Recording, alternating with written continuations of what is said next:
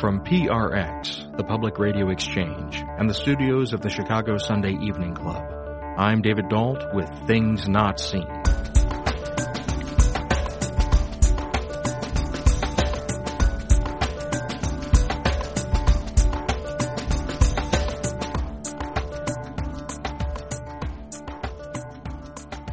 On today's show, we air part 2 of our interview with attorney and author John Mauck, whose work helped pave the way for a federal statute on religious land use. Later on the broadcast, Mary Morrison explores the ways in which today's popular music distorts and disturbs our sense of body image. Stay tuned.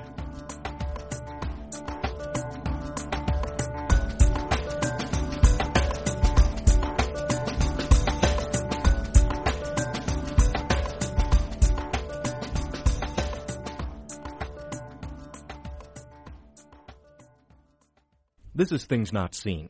I'm David Dalt. Our guest today is author and attorney John Mauck. Mr. Mauck has practiced law for over 30 years and is the author of Paul on Trial, the Book of Acts as a Defense of Christianity. In his law practice, he has often represented churches and ministries in the Chicago area regarding religious land use. In 1998, John Mauck was invited to testify before a congressional subcommittee on church zoning issues. His work in this area was instrumental in the drafting of RLUIPA, the Religious Land Use and Institutionalized Persons Act of the year 2000. John Mauck, welcome to Things Not Seen. It's good to be here, Dave. Well, for our listeners to begin to understand your work and the events that led to the passage of RLUIPA, the Religious Land Use and Institutionalized Persons Act, we need to start to look back to the history of some laws and legal decisions. And one place to start might be with a 1990 court case called Employment Division v. Smith, which some interpreted as stripping individuals of their religious rights. Congress reacted by passing the Religious Freedom Restoration Act, RFRA. The Supreme Court then basically took the fangs out of RFRA at the state level, but left it as good law at the federal level. And the response then was Congress looking for some way to salvage a protection of religious freedoms at the state level, and do I have it correct that they lit upon religious land use as the way to salvage religious freedoms at the state level? Well, the two aspects that they were able to put together in RLUIPA, land use and Institutionalized Persons Act, and those were the two sort of cutouts that Congress decided would pass constitutional muster. Now, you had been doing work in religious land use, but had you intended to have your work become the model for this law with RLUIPA, or what were the circumstances that led to your work in religious land use being a key part of RLUIPA? Well, I didn't know where God was going when we started Club. Mm-hmm. And Club is the Civil Liberties for Urban Believers. Yes. And consortium of inner city churches. But when we had this crisis with RFRA being declared unconstitutional, and people got together and said, "How can we change this?" I had enough land use savvy and experience, and said, "Here's a couple things we can do. We need a land use law.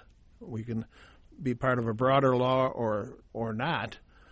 And a couple of the key features of that are that churches have to be treated at least as well as all the secular assemblies. So we had zoning codes that were allowing community centers and clubs and lodges and theaters and all sorts of assembly uses, but not if they were for religious purposes.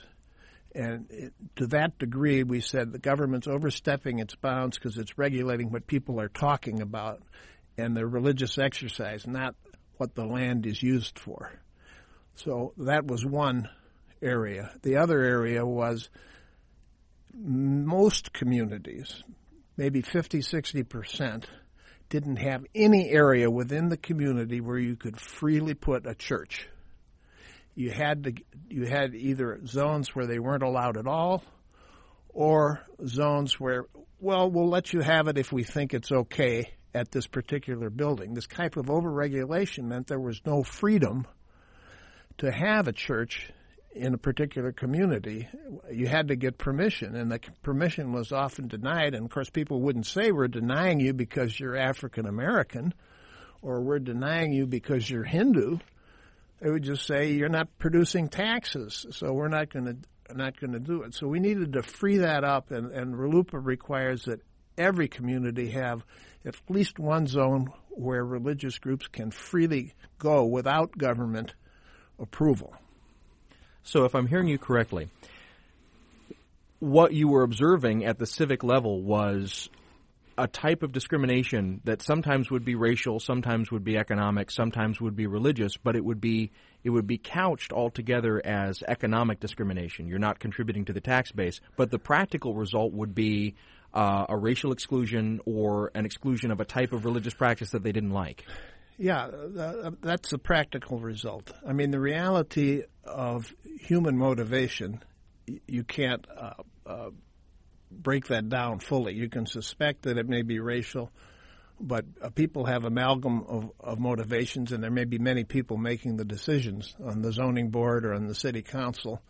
Some prejudicial, some economic, some just confused, some I don't want my community to change, and some subconscious. I'm not prejudiced against anybody. It's just these folks aren't our folks. And, we do have our subconscious prejudices. So this was all about giving freedom as a practical matter to more people to come together and associate and set up their churches and flourish in that way. Because we had so many problems with Club in the city of Chicago, I was able to take that and testify before Congress. The House Subcommittee on the Constitution heard this testimony, and that was the basis of Congress passing the law. So if I'm hearing you, you were doing this work in the Chicago area in the middle and late 90s. You were invited to testify before Congress. Yes. And that testimony became a seed kernel for this national law, the Religious Land Use and Institutionalized Persons Act. Yes. But if I'm hearing the timeline correctly, you testified before Congress, and then you went back to your business in Chicago, and you didn't know that these wheels were turning in the legislature, or did you? I knew the wheels weren't turning. Oh, there you go. Okay. I knew it was bottled up, and the municipalities didn't want it to pass, and so it was going nowhere. And that's when Theodore Wilkinson, who was pastor and chairman of the club group, called for prayer.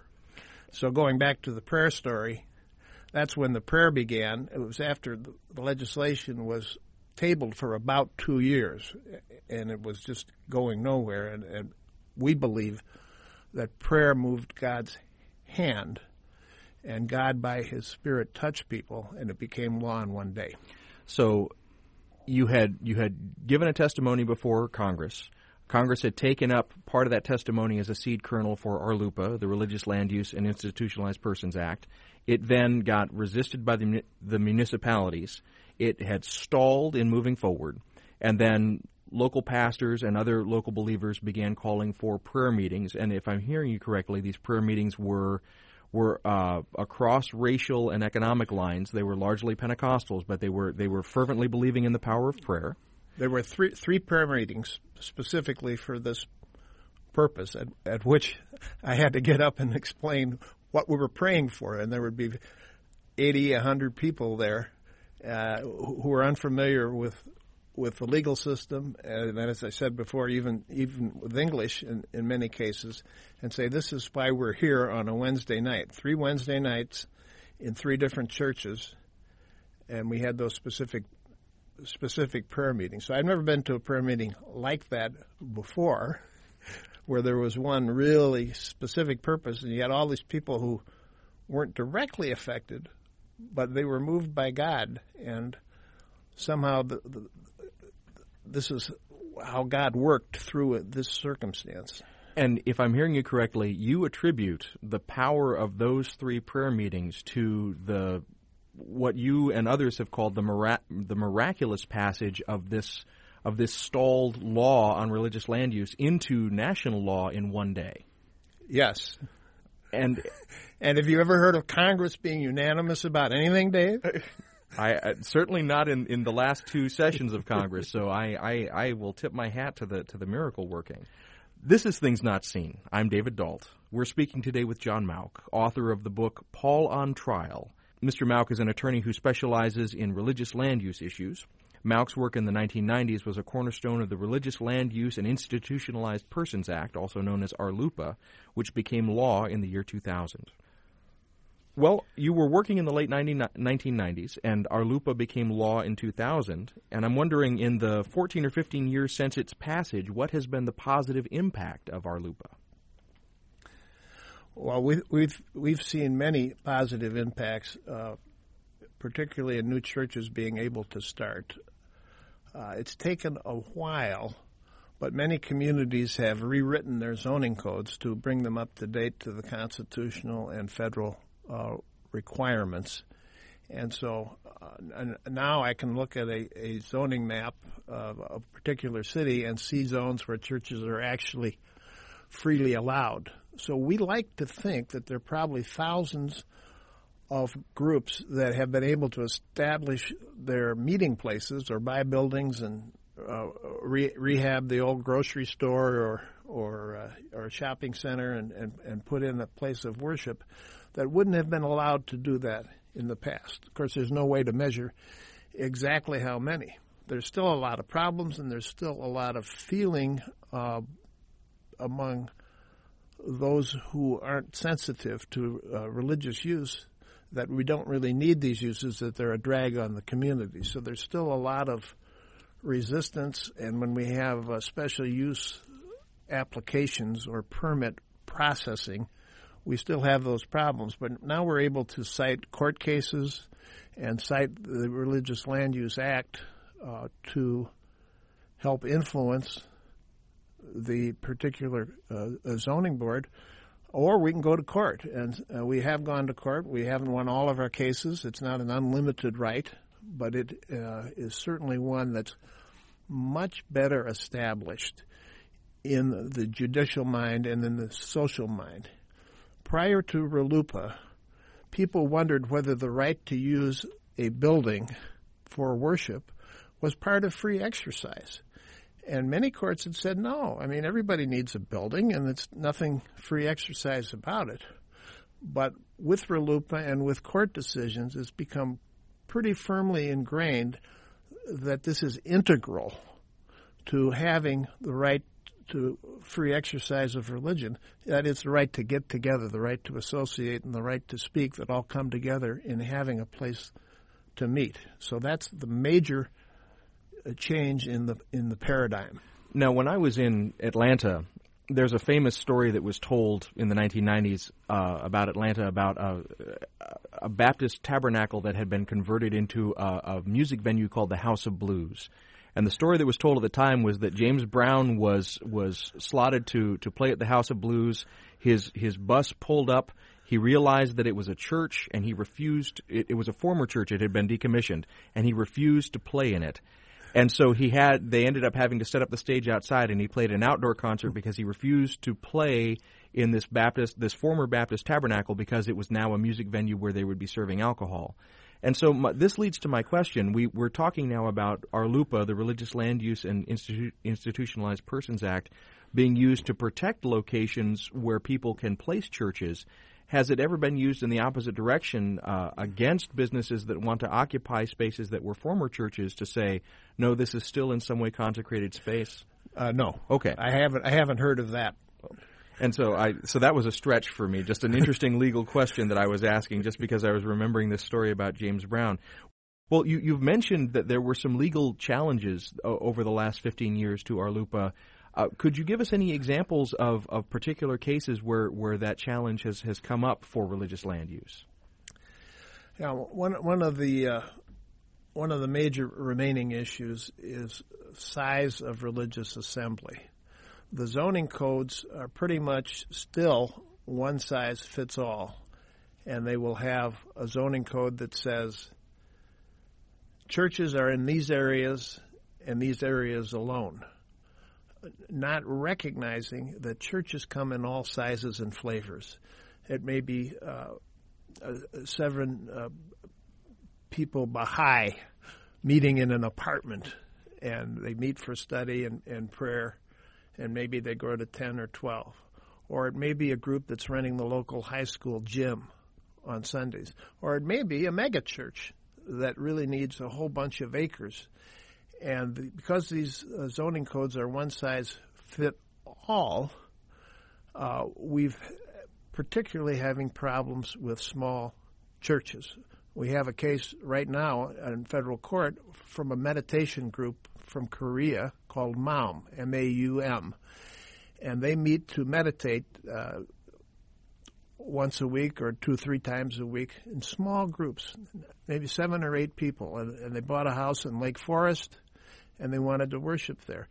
But Lake Forest zoning code and Lake County zoning code, I should say it's unincorporated Lake County, in Lake Forest in Lake County, they said you can't have your church there, even though it's at most 7 or 8 people at one time meditating. So we need to push against these codes that aren't size specific, and that ends up hurting a lot of the small groups that we talked about. And I hadn't realized this, but since you've said it, it now, a light bulb went off that religious land use is not just about standalone buildings, but religious land use also applies to private housing, doesn't it? Yes. Well, and I hadn't realized that before. So the possibility of having people gathering for, say, a Bible study or a meditation group, like you mentioned, the group MAUM, I didn't realize that the legislation could even restrict against that. But is that true? Yes. Yeah. At first, Lake County said you can't meet because you're not a religion. You don't have you're just Eastern meditation, and that's something different. And so we had to go to court and win on that point. And they changed their tune after we went to federal court on that. But then they said, well, maybe you are a religion, but we don't want you meeting in residential, mixing residence and religion. And that's pretty ridiculous in our point of view. From their point of view of trying to control things, and this is all residential, not a problem. But as you point out, people have Bible studies, or they have Super Bowl parties. I mean, why not? Graduation parties or family gatherings. What's so offensive about people coming together for a religious purpose that you have to have that type of government control? But this is happening, of course, throughout the country, that there's more and more regulation and in every area of life. And so we feel it's important to fight to protect the right of people to be free from government control. We're not asking for government subsidies or government favoritism. Our primary push is just to remove the roadblocks, to let the people come together to have their own work and their own ministry and their own groups and associations. We're a decade and a half past the passage of RLUIPA, the Religious Land Use and Institutionalized Persons Act, and I'm wondering if you have any, looking back now, any favorite memories from that process of getting the act passed that you'd care to share? Well, those prayer meetings were probably my favorite, especially going to the Hispanic group, which was so enthusiastic. And I don't speak Spanish, but I had an interpreter, and I couldn't tell as people were shouting and praying and crying, and the band playing, by the way. This is the prayer meeting with the band going on. Whether they're speaking in tongues or speaking in Spanish. But it was a lot of fun to see the love and concern that people had, not just for themselves, but for other believers and for those who were not believers, so that they could have the opportunity to hear the message too. If you're just joining us, our guest today is John Mauck, who played a key role in the law known as RLUIPA, the Religious Land Use and Institutionalized Persons Act. This is Things Not Seen. I'm David Dault. You work as a principal in a law firm here in Chicago known as Mauck & Baker, and that law firm explicitly identifies itself as a religious law firm. And if you look at the website, It specifically calls out as a Christian law firm. Now, I've often heard that businesses in the 21st century are advised to avoid making explicit public religious commitments. And so I'm wondering, has it been hard or difficult to be an explicitly religious business in Chicago? And if you can speak a little bit to what the advantages and perhaps the disadvantages have been to having an explicit religious identity as a business. Well, certainly to the advantages. I'll quote one of my favorite Bible verses, you got to serve somebody. No, I'm kidding, of course, because that's Bob Dylan. But you have to decide what your priorities are. Is it money? Is it service to other people, or is it service to God? Those are different options and worldviews. And if your worldview is that there is a God, He has created us, and we're finding our purpose for that, then we might as well be open about that's who we are.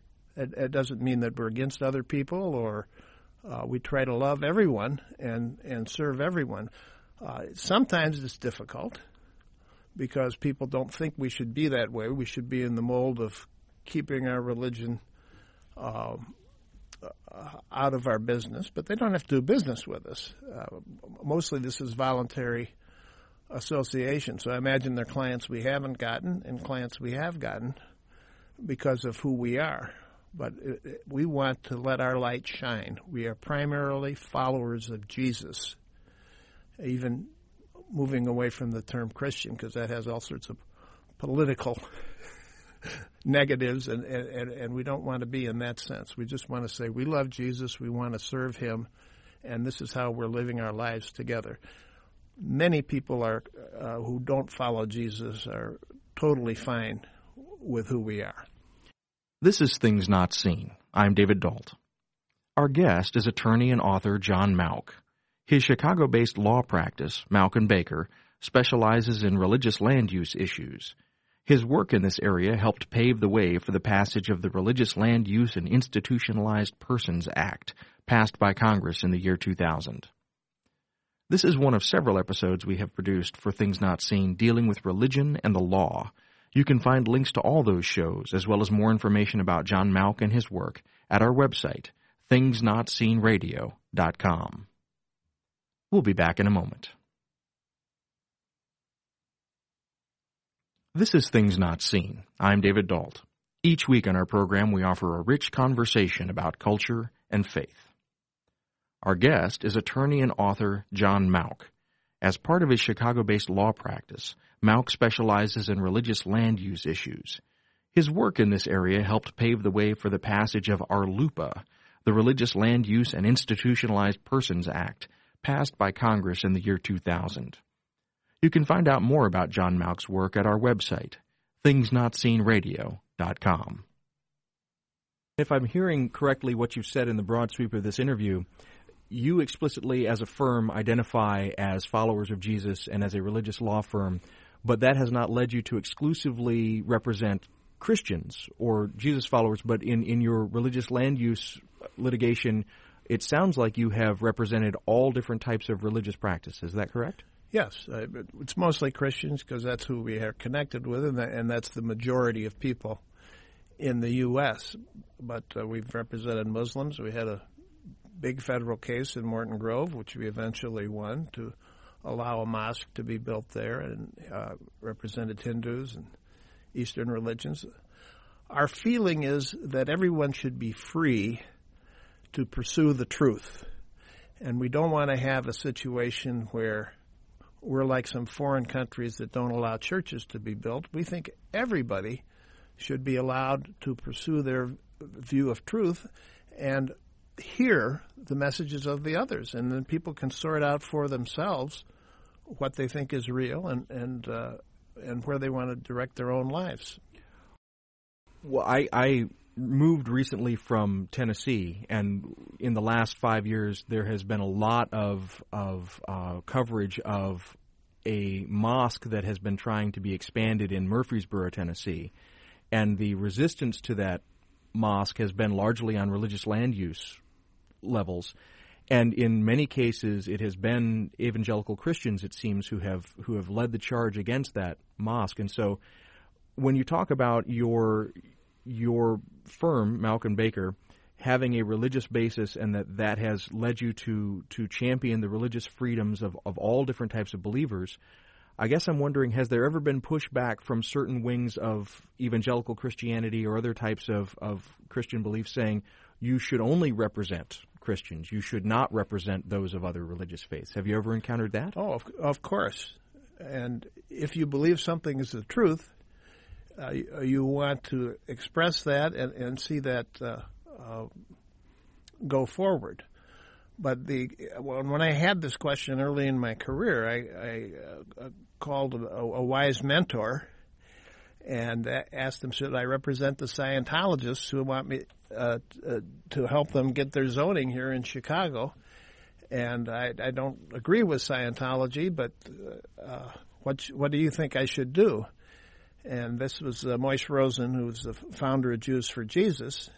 And Moishe said, represent them, charge them as much as you can, get paid, but God does not forbid Satan from speaking. And he cited the book of Job, where Satan comes right in to the counsel of God and accuses Job.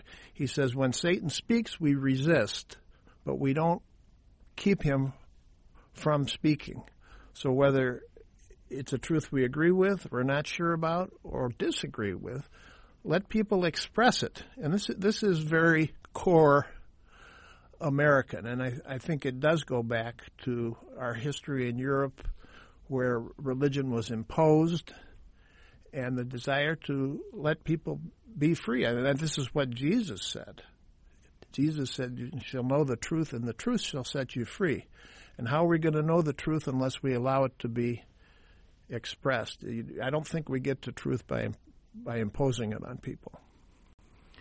We're conducting this interview a couple weeks after the Supreme Court decision in Burwell versus Hobby Lobby. And that decision affirmed that closely held private companies can exercise religious preferences with regard to employee benefits. And if I'm incorrect about any of that, please feel free to correct me. But I wonder, looking forward, in the wake of Burwell v. Hobby Lobby, what do you think will be the long-term impact of this Supreme Court decision? Well, the Supreme Court decision, as you may have read, I would agree with the characterizations. It was very narrow, and so it wasn't designed to be sweeping, and it was a close decision. It was a 5-4 decision. So I don't think that it's going to carry a lot of weight. It's going to be one step in many, and it's a question of where we're going as a society. Do we want to impose a vision of what is a good and a just society, which I think Obama's trying to do, or do we want the society to be able to come up with its own definitions? And sometimes those might not be the same as the governmental or thoughts from on high, and that's going to continue, David. I think as long as we have people, we're going to have people wanting to impose their view of truth on others. Well, John Mauck, I've really enjoyed our conversation. Thank you very much for being with us today. Thank you. It was a pleasure. Our guest today has been author and attorney John Mauck. Mr. Mauck has practiced law for over 30 years and is the author of Paul on Trial, the Book of Acts as a Defense of Christianity. In his law practice, he has often represented churches and ministries in the Chicago area regarding religious land use. In 1998, John Mauck was invited to testify before a congressional subcommittee on church zoning issues. His work in this area was instrumental in the drafting of RLUIPA, the Religious Land Use and Institutionalized Persons Act of 2000. As I mentioned at the top of the show, this is part 2 of our interview with John Mauck. This is one of several episodes we've produced for Things Not Seen, dealing with religion and the law. You can find links to all those shows, as well as more information about John Mauck and his work, and part 1 of this interview at our website, thingsnotseenradio.com. If you're on Twitter, please take a moment and follow us at Not Seen Radio. If you want to keep up with me and the silly things that I tweet about, you can do that by following at Dalt Radio. We're also on Facebook. You can find us there at facebook.com/thingsnotseenradio. And one more plug. If you haven't discovered our daily Religion Moments podcast yet, you're truly missing out on a treasure. Each and every day, our senior producer, Katie Scroggin, finds some highlight from religious history and turns it into this incredible, informative little 2-minute gem. Seriously, they're brilliant, they're free, and they happen every day. You should be listening. And even better, we've got all of them archived on our website, so even if you're just now starting to listen to Religion Moments, you've not missed out on a thing. You can go back and explore the entire catalog just like you were traveling back in time. After the break, we hear from our intern, Mary Morrison, about the ways in which popular music has held up a mirror to the way that we see our bodies and ourselves. We'll be back in a moment.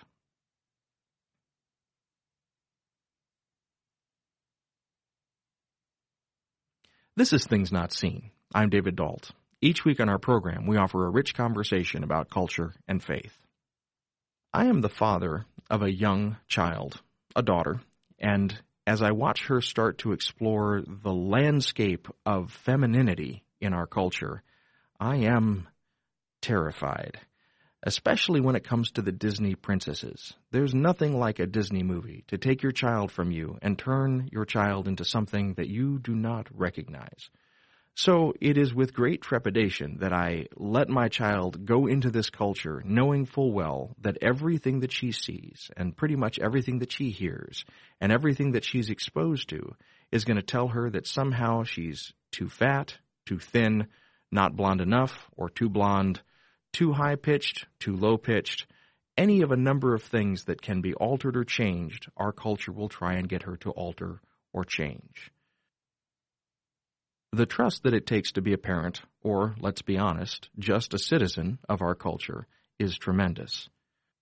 These are the types of issues that preoccupy our intern Mary Morrison as well when she listens to music.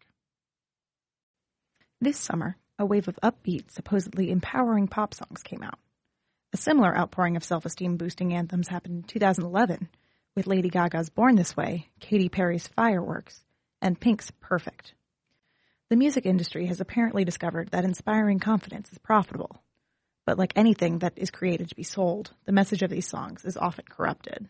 Because you know I'm all about that bass, no trouble. I'm all about that bass, no trouble. I'm all about that bass, no trouble. I'm all about that bass. When I first saw the music video for Meghan Trainor's debut single, All About That Bass, I really wanted to like it. It's a catchy song reminiscent of 60s doo-wop. The music video is cute and retro, all pastel colors and synchronized dance moves. But the song is really problematic. There's a line in the chorus. Every inch of you is perfect from the bottom to the top. That encompasses what a truly empowering song should say. Complete self-acceptance. I wish this was the message of the song.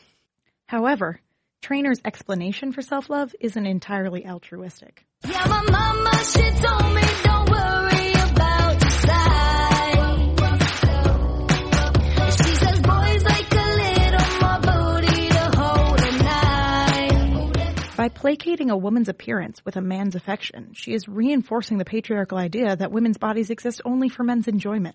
Trainor isn't espousing body acceptance because it's a healthy mindset, but rather her thesis seems to be, if you're a little chubby, that's all right. Boys will still like you. I got that boom boom that all the boys chasing, all the right junk in all the right places. She is implicitly saying her body shape is the right one, and others are therefore wrong. This is similar to the real women have curves craze, but it's no one's place to determine what makes anyone else's body real or acceptable. By referring to herself as junk, she is self-objectifying, reflecting a culture that doesn't respect women or their bodies. Now, I may only have an 11th grade understanding of music theory, but I'm pretty sure Meghan Trainor is not a bass. This isn't a deep analysis of her lyrics or anything, but it's important. No matter how many times she tries to assert that she's not about treble, I think she's stuck with it. For an equally retro, cute, empowering song, Mary Lambert's Secrets reflects a healthy view of self-acceptance. I've got bipolar disorder. My shit's not in order. I'm overweight. I'm always late. I've got Lambert addresses a range of issues, including weight, but also mental health, sexuality, and a whole range of what could be referred to as flaws. She lists them and then asks the critical question.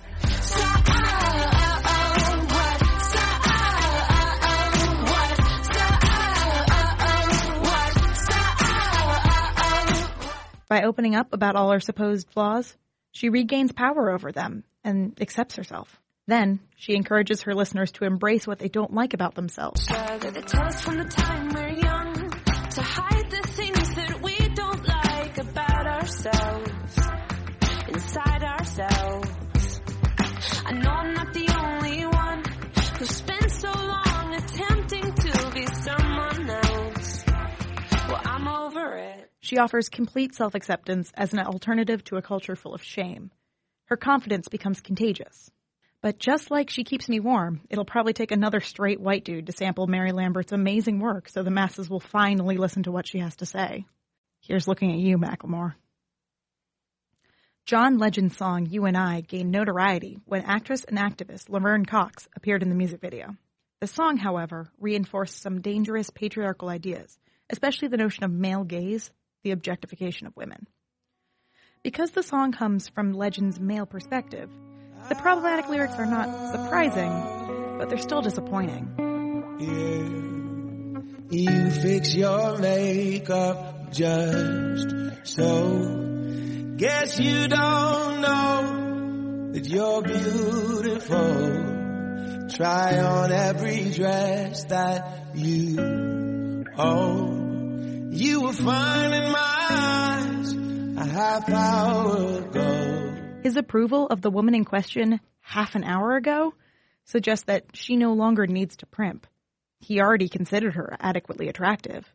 It's his job to tell her she is beautiful because apparently she is unaware. Her physical appearance exists only for his pleasure. Any self-worth she derives is secondary to his opinion. The objectification continues into the second verse. You stop the room when we walk in. Spotlights on, everybody's staring. Tell all of these boys that wasting their time. Stop standing in line, 'cause you're all mine. These lyrics imply that the female subject of Legend's song is a status symbol other men are competing over. He is essentially asserting that he has already won the prize of the woman, stripping her of her agency and further objectifying her. Conversely, Beyoncé basically broke the internet in 2013. She surprised the world with her self-titled album that featured a plethora of opinionated songs.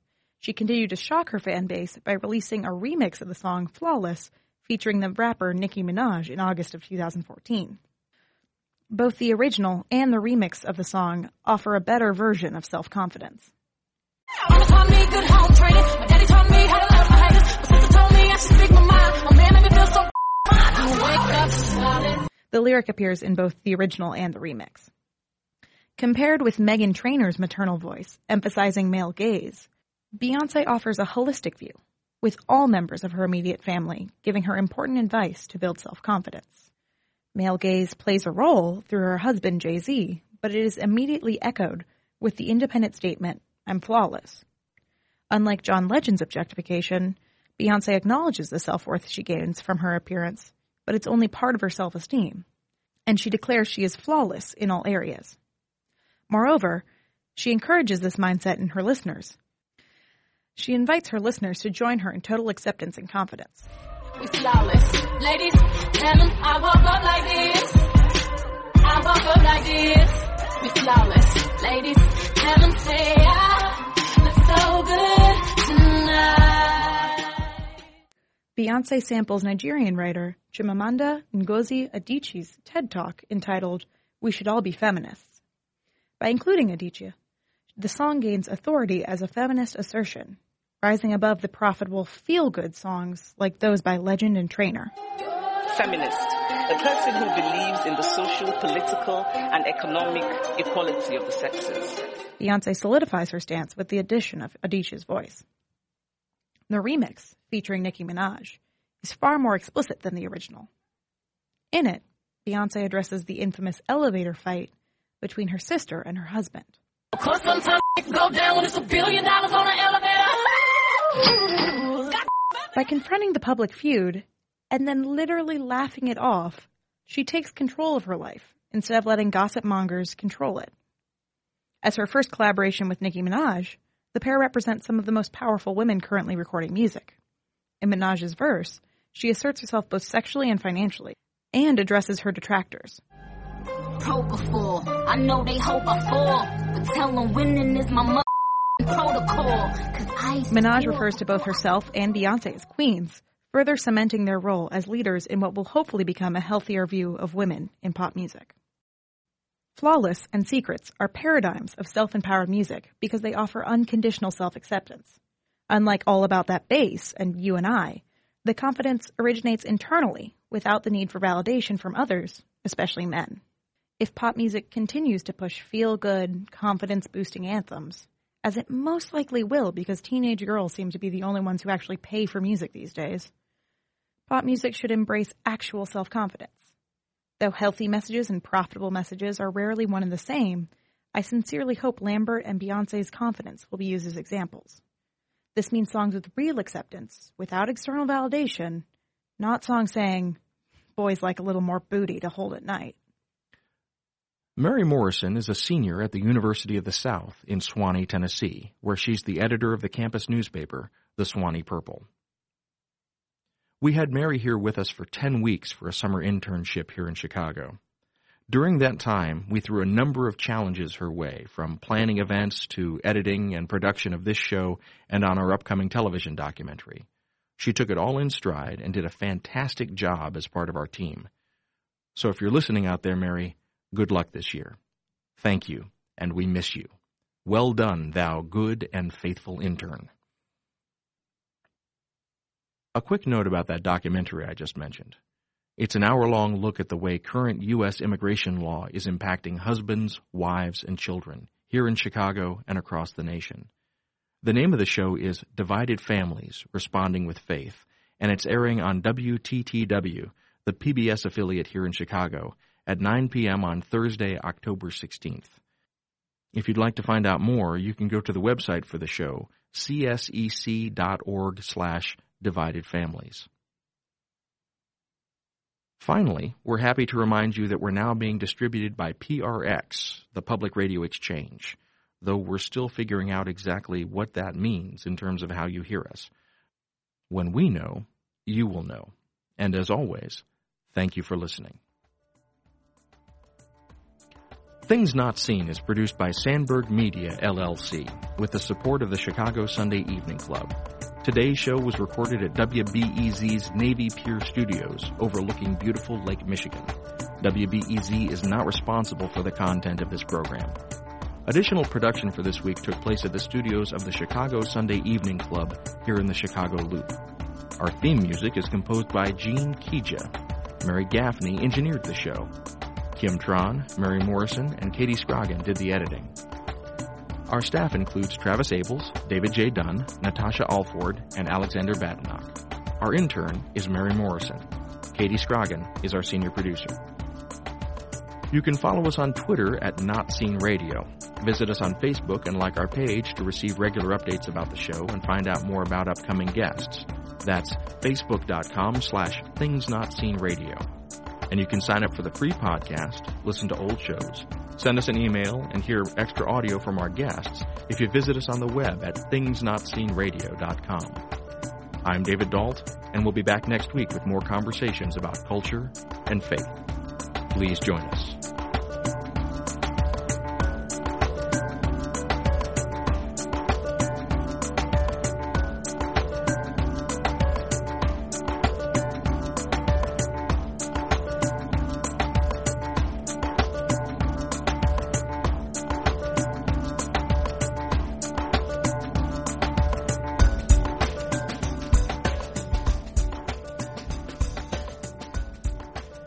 Then no one can ever guess what your next move will be. I want to keep my interviewers off balance. Good. John, that was a lot of fun. Thank you. Yeah.